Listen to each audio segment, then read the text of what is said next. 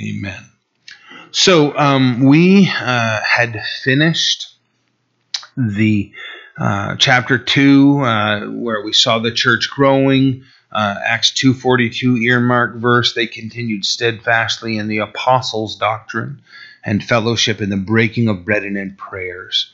The way that they were growing was not through the church growth movement. It wasn't through powerful rock show music, lights, smoke, mirrors. It was the simplicity of God's word, fellowship, prayer, breaking of bread, going house to house, that the church was being built and being strengthened. And then you come to chapter 3, verse 1. Now Peter and John went up together to the temple at the hour of prayer, the 9th hour. Now, I don't know why there's argument about what is the 9th hour, but there is argument about that. The time of prayer happened 3 times daily, 9 a.m., noon, and then 3 p.m. It's probably 3 p.m., most likely that's how the 9th hour is described. But for all of the skeptics, the thing that really tells us, it states, the 9th hour here, it helps explain, if you just flip over to the next chapter 4, verse 3, as they're arresting Peter and John, they laid hands on them, put them in custody until the next day, for it was already evening. So if they went up at the evening time of prayer, and all of these events transpire, and they've sort of run out of time, sun has set, they put them in prison because no one's going to do business in the evening hours. They have to wait until the next day. It's also, just for you note takers, interesting that the 9th hour is probably when they went up. It may have had to do with that was the hour that Jesus declared from the cross, "It is finished." So it may have been in the hearts of Peter and John that this is the hour where things are completed, and in remembrance of the Lord's work. You can see that in John chapter 19, verse 30. So continuing in Acts 3, verse 2, and a certain man lame from his mother's womb was carried, whom they laid daily at the gate of the temple, because which is called Beautiful, to take alms from those who entered the temple. Now, this lame that we're going to talk about is a complete inability to walk that is supported by the idea of he's carried there every day. So whatever lameness we're describing, and there are many different opinions about what we're talking about here, it was completely debilitating. He didn't have motor function of his own. He might have had some mobility, but it isn't. He doesn't have the ability to walk. He doesn't have the ability to carry himself place to place. So he's being delivered here to beg for alms as people enter the temple.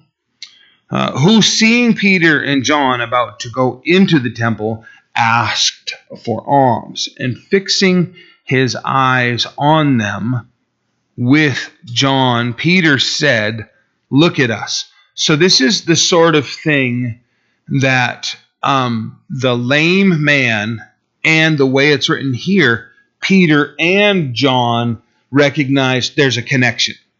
It's one of those moments where you can just tell the Lord is doing something, and they immediately respond to that moment. Had an occasion down on Kensington Ave in Philadelphia. We took, what a crazy place, took a whole bunch of teens from this church and did a short-term missions trip down in New Jersey and Philadelphia. Took them down onto Kensington Ave. Some have been there and know all about the place. For instance, when we met the people who have their ministry right there on Kensington Ave, and they're going to show us around to a few places they do ministry. There's a fairly large group of us, the teens, my wife, myself. The guide stops us all and says to my wife, "Are those sandals seriously the only thing that you have to wear down here? You know, you don't have any other shoes with you in the car or anything?" And unfortunately, she had to say no. You know, we left all of that luggage back at Val and Gary's house in New Jersey. And he said, "Okay, fine. But when we walk, okay, I need all of us to be looking at the ground. We'll stop and I'll show you things. But when we move, because she's in sandals, we all have to be looking at the ground because there are hypodermic needles everywhere, all over the ground. And they are literally where junkies have shot up, pulled the needle out, dropped it right there on the ground. Many of them are extremely sick. If you got poked by one of those, you have the potential to have a life-threatening illness. That's how bad it is. It was the stuff out of post-apocalyptic science fiction movies. You know, 10, 12 individuals who have just shot up on almost every street corner where there is a convenience store. They're standing at the entrance with their heads hunched down and their arms hanging, often phlegm running out of their mouths, and they're just barely standing and staggering. They look like zombies. There's clusters of zombies all over the place. So we're in Anna Wong's food kitchen, and we're helping people get the gospel. I shared a brief message and prayed, and we're handing out food, and then we're having conversations with people about where they're at. And this other guy, Gary, that I'm with, and Barrett Prue and I, this man looks up from the table, and he looks like he's about to die. I'm like you're looking at him, it's like this man is going to die in just a moment. And we all three just converged upon him, and we began to plead with him. And he tells us that 3 months ago he was 180 pounds. And he looks like he came from Auschwitz. He's a skeleton sitting here in front of us. And he's telling us, he's got a plate of food. He's telling us he's had a few grains of rice. He can't eat much anymore than what he's already taken in because he's so high, and he's going to go get high as soon as he gets done here. And we plead with him that he would let us take him to a detox center and then put him into a discipleship program. And 25 minutes later, he gives in, gets in the van, and goes to the detox center. It was that moment where the few of us look up, and he makes eye contact with us, and it's like looking at a drowning man. He just has that desperation, like, could you help me, please? And we just converge on him, and we sit down, and we just pour over the scripture and his life and where he's at and the desperate need he has to get sober. Into the detox, and out of the detox, days later, he comes into a discipleship program. I haven't been able to keep track of him since then, but the point is this. There are moments where you recognize what the Lord is doing. And it's important that we're bold enough to respond. That we open our mouths, we say the things, we reach out to somebody. You know, you see that person that's on the verge of tears, you don't know at all. Just say something like, you look heartbroken. You know, saying, usually they'll collapse on you spiritually, maybe even physically, and you get to minister to people. Wonderful experiences. These men are in this moment, and they recognize the Lord is doing something right here. Fixing his eyes on him with John, Peter said, "Look at us." So he gave them his attention, expecting to receive something from them. And Peter said, "Silver and gold I do not have, But what I do have, I give you. In the name of Jesus Christ of Nazareth, rise up and walk. I would encourage you to underline in the name of Jesus Christ of Nazareth. It becomes more significant as we move along here. I mean, it's an obvious thing, but there's some debate that happens in the text shortly that's significant. In the name of Jesus Christ of Nazareth, rise up and walk. And he took him by the right hand and lifted him up. And immediately his feet and ankle bones received strength. Now, I want to point out to you that there are many occasions in Jesus' ministry where it talks about those that Jesus has healed, and it specifically says that they are lame and halt, crippled and maimed. Okay, the term maimed is most significant in this discussion because it's literally talking about missing limbs and missing digits. And Jesus restores them. Okay, so this isn't just, you creak up in your wheelchair and Jesus yanks you up out of the wheelchair and sends you on your way. This is literally people showing up without arms and leaving with arms. Showing up without legs and leaving with legs, fingers, eyes, ears. Showing up maimed and they're leaving unmaimed. Okay, Jesus Christ's capabilities so far exceed what the fakes are doing in televangelism and even what humanity is capable of doing through science. There are wonderful, godly people, even ungodly people, wonderful ungodly people who have studied the wisdom of medicine and can do seemingly miraculous, wonderful things to restore health. And I'm very grateful for all of them. But comparing what we can do to what Christ can do doesn't even come close. Okay, the Lord restores things that are impossible to restore. And I want to get specific in this regard because I often use the issue of eyesight. There are many conditions with vision that create total blindness that medicine can completely heal. We have teams of doctors in Christianity that travel the world and take care of cataracts, where in other countries you're blind. At the end of discussion, you've lost your vision. But they do simple procedures and restore vision to these people. There are those born blind, never have had vision, more in-depth corrective surgeries, fix things that now they can see.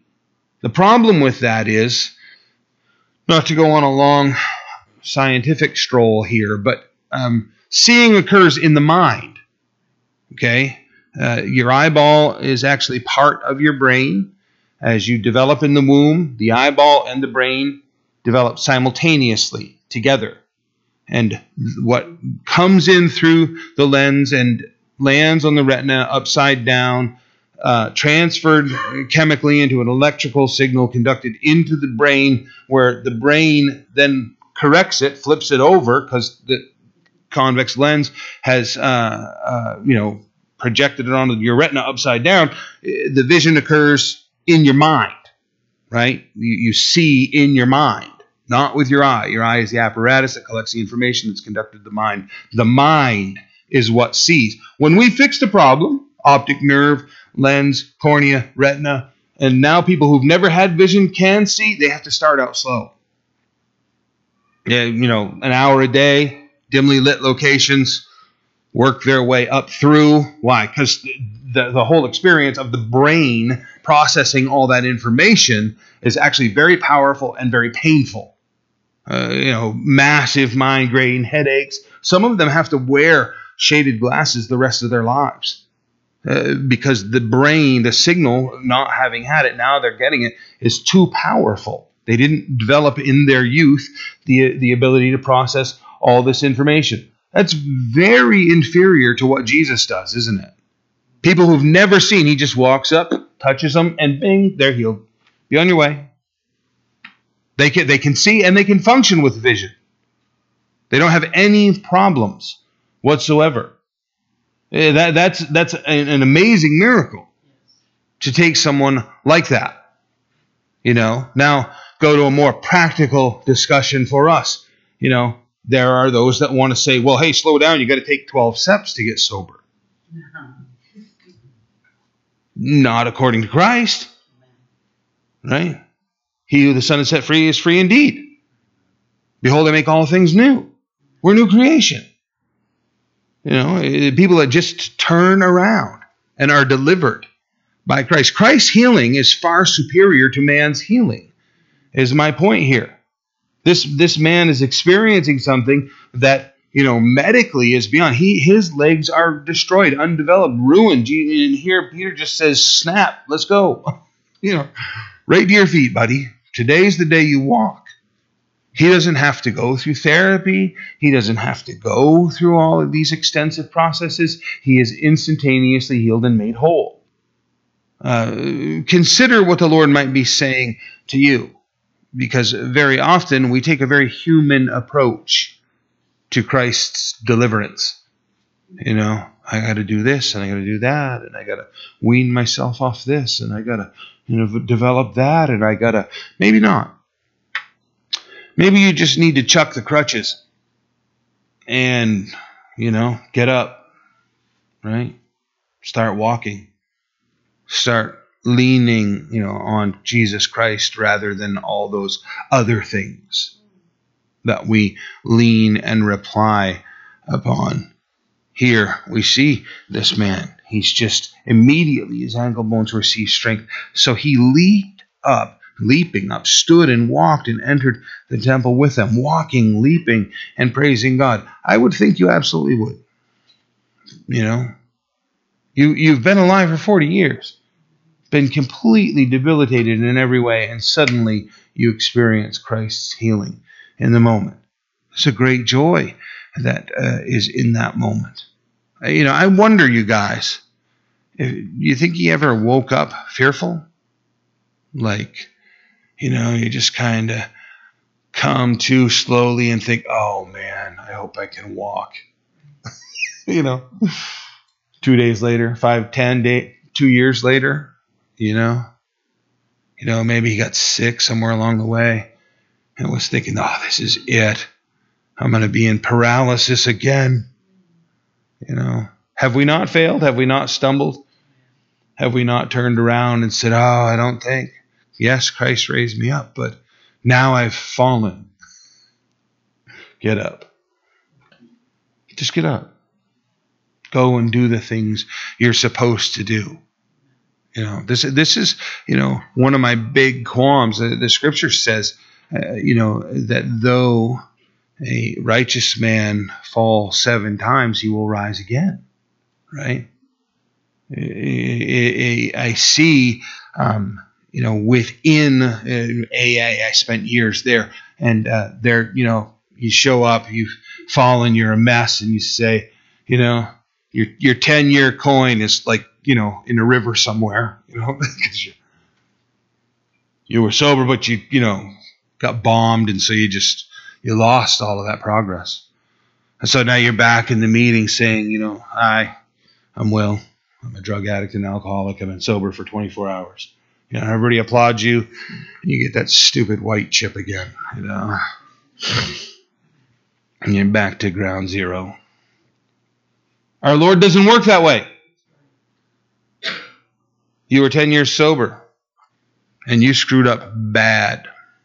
Bad. But then, homologeo, right? You confessed. You said the same thing he said.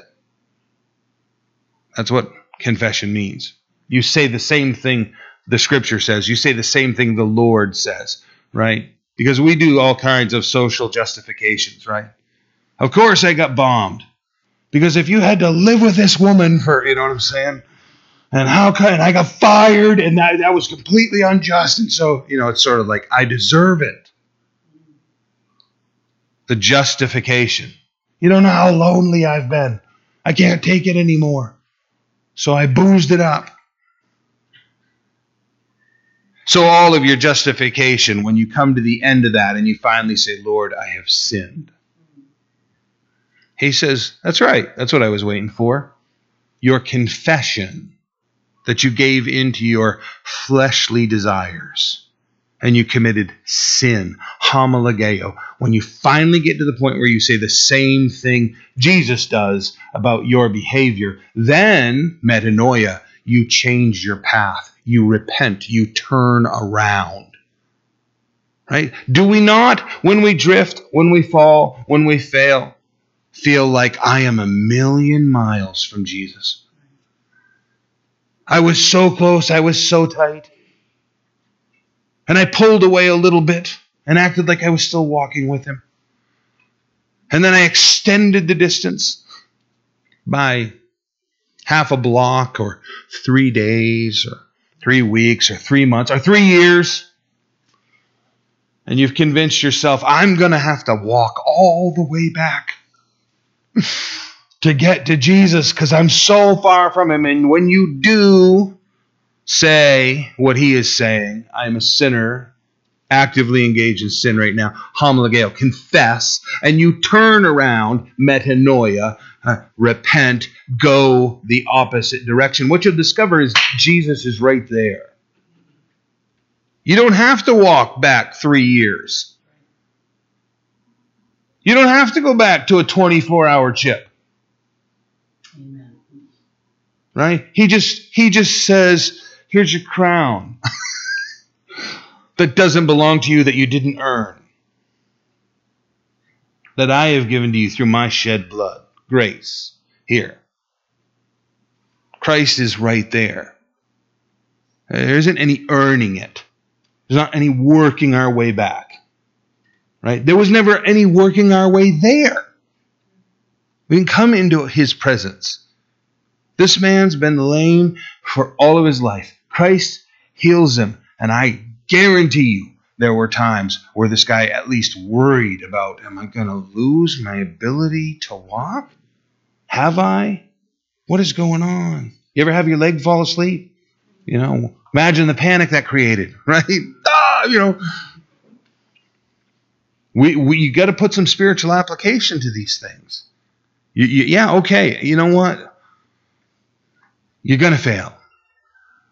I'm not encouraging you to, right? It isn't a pass. Well, Pastor Will said I'm going to fail, so here I go. That's not how it is at all. But when you understand the grace of God. And I'll just be blunt. Cut it out. Turn around. Go the direction you know you should be. Follow him. And you'll find the great joy is right there. The walking, the leaping, the singing, the shouting can be restored instantaneously. Delivered from the snare, delivered from the trap, delivered from the blackness. Let Christ minister to you. So here is this man. He's immediately healed. He's walking, leaping, praising God. All the people saw him walking and praising God. Then they knew that it was he who sat begging alms at the beautiful gate of the temple, and they were filled with wonder and amazement at what had happened. I've had 3 people in 20 years that I've been down here from my past, without contacting me, just show up at this church. They themselves had been converted, but they just showed up at this church to see, is that really the Will Cass I knew? 2 of them, I was their dealer. And they're going, can't be. And it strengthened their walk to come in here and realize that if the Lord can work in my life, the Lord can work in their life. What do you think this did to this crowd? This man has been healed. 40 weeks to walk by that guy every day. I put alms in there almost every day or once a week. I cared for that. This is great. Here he is healed. This is nuts.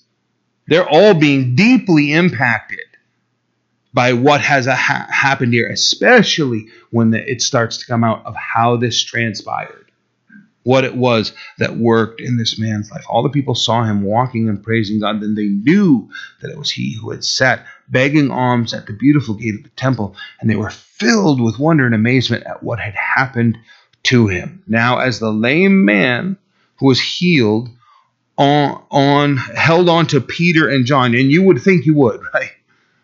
You're not going to let those guys get away. You're going to cling to the people who have touched your life in this way. So they're holding up Peter and John. All the people ran together to them on the porch, which is called Solomon's, greatly amazed. And when Peter saw it, he responded to the people. Listen, you guys, this is critically important Christian doctrine that we're about to read. Very, very important. This is like one of the major blocks in our belief system. Okay? It's not how I look at it. This is what the scripture declares about itself right here. And a lot of people chip away at this keystone. A lot of people rip it right out and put other things in place and try to reconfigure this. This is very, very significant. So men of Israel. So Peter saw it. He responded to the people. Right? The amazement, the focus, Peter, John clinging, everybody's amazed, all the people thronging to Peter and John, right? If you're part of, the modern church, this is the moment where you launch the great Peter and John healing evangelistic ministry. They don't do that. Here, they marvel, and when Peter saw it, he responded to the people, "Men of Israel, why do you marvel at this? Or why look so intently at us as though by our own power," and notice this, "or godliness, we had made this man walk?" This is not from us. We are not special. We are not powerful. You've seen the false teachers on television that act like it is their power, right?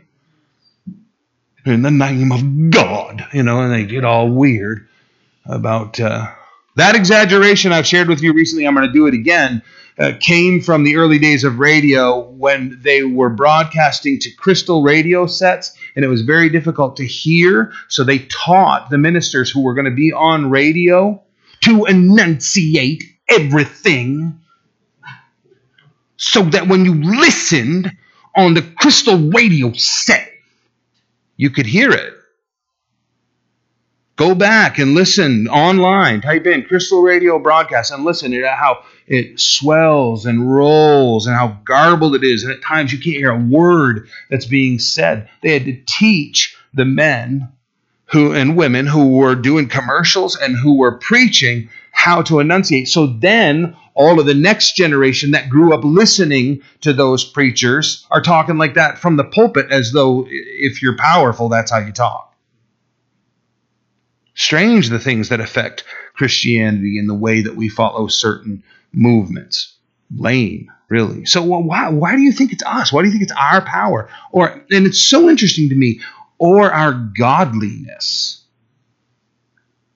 I would encourage you to make note right there of James chapter 5, verse 17, where James tells us Elijah was a man with a nature like ours, and he prayed earnestly that it would not rain, and it did not rain on the land for 3 years and 6 months. Hear it again. Elijah was a man with a nature like ours. Okay, now, if you're sitting there right now, you don't have to shout anything out or raise your hand, and you just look inside your sick black heart at who you really are, and you read that Elijah, one of the most powerful prophets recorded in the scripture, was a man like you. You can be left thinking, well, no, I mean, maybe like some other people, but definitely not like me. Not a failure like me.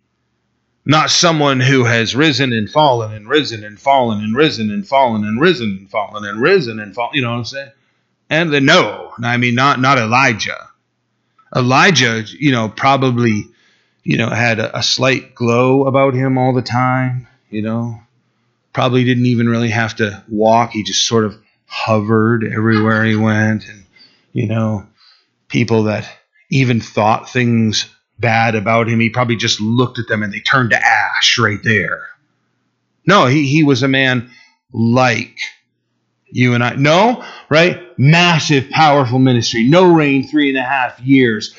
Prophetic signs from God. Great confrontation of pagan leaders. And then he gets a letter from a girl. And he runs away and he hides in a cave. Because she said, I hate you and I'm going to kill you.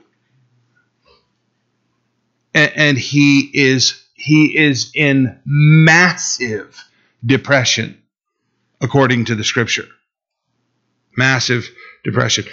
God comes to him in spirit and says, what are you doing here? Okay, now here's what's interesting, you guys. Is he has all kinds of things to say about letters and threats and circumstances and, sinful condition of the nation. But the truth is, what are you doing here? Nothing.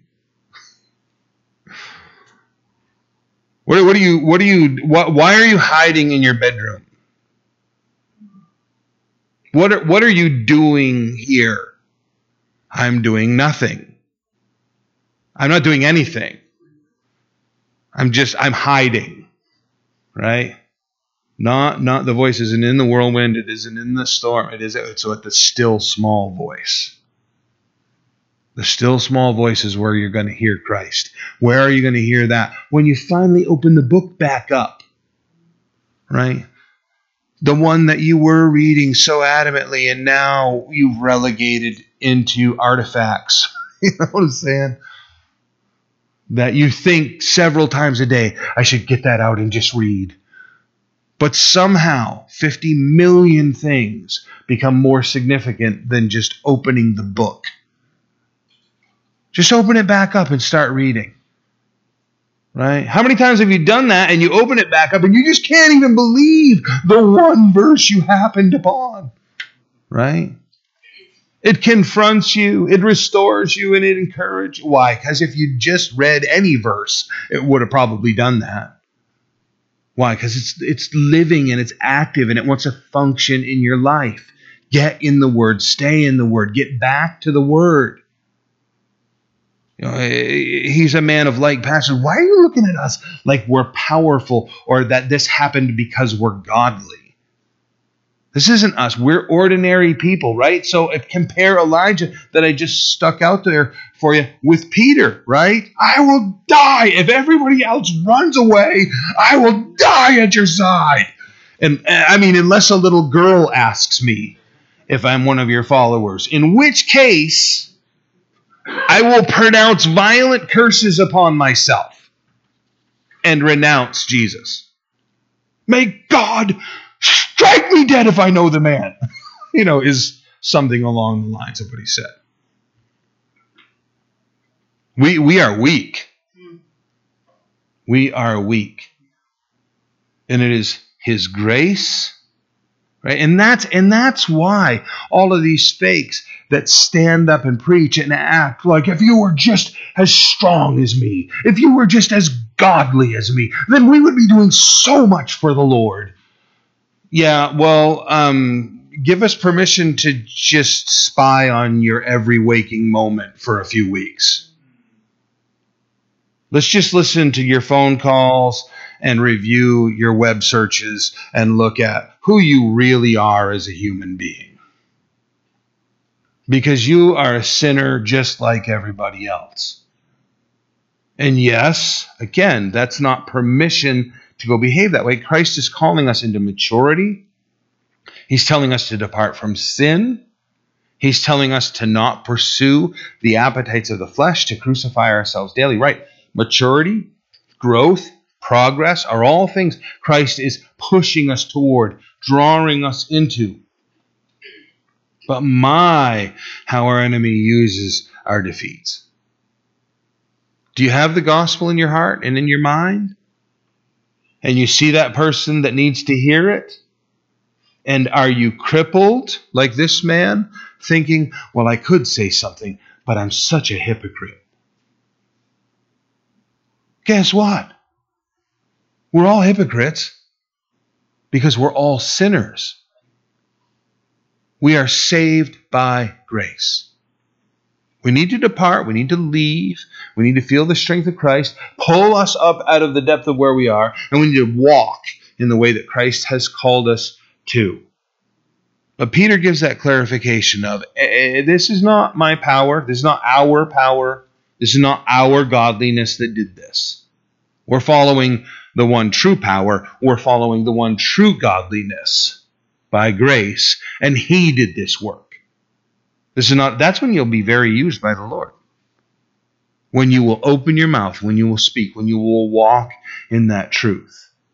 Be delivered from the sinfulness. Be delivered from the things Christ is calling to you. But your sinful nature is something you're going to always have to contend with the rest of your life. Just a little bit more. The God of Abraham, Isaac, and Jacob, the God of our fathers, glorified His servant Jesus, whom you delivered up and denied in the presence of Pilate. Now, the people He's talking to, the way this is written in the Greek language, it seems very literally that He's talking to people who were in the crowd. That when He points the finger out, He's literally looking at the individual who was present. You were present when Christ was betrayed. You called for His crucifixion. And it's going to get more pointed, right? Because the religious leaders show up and Peter turns that finger on them.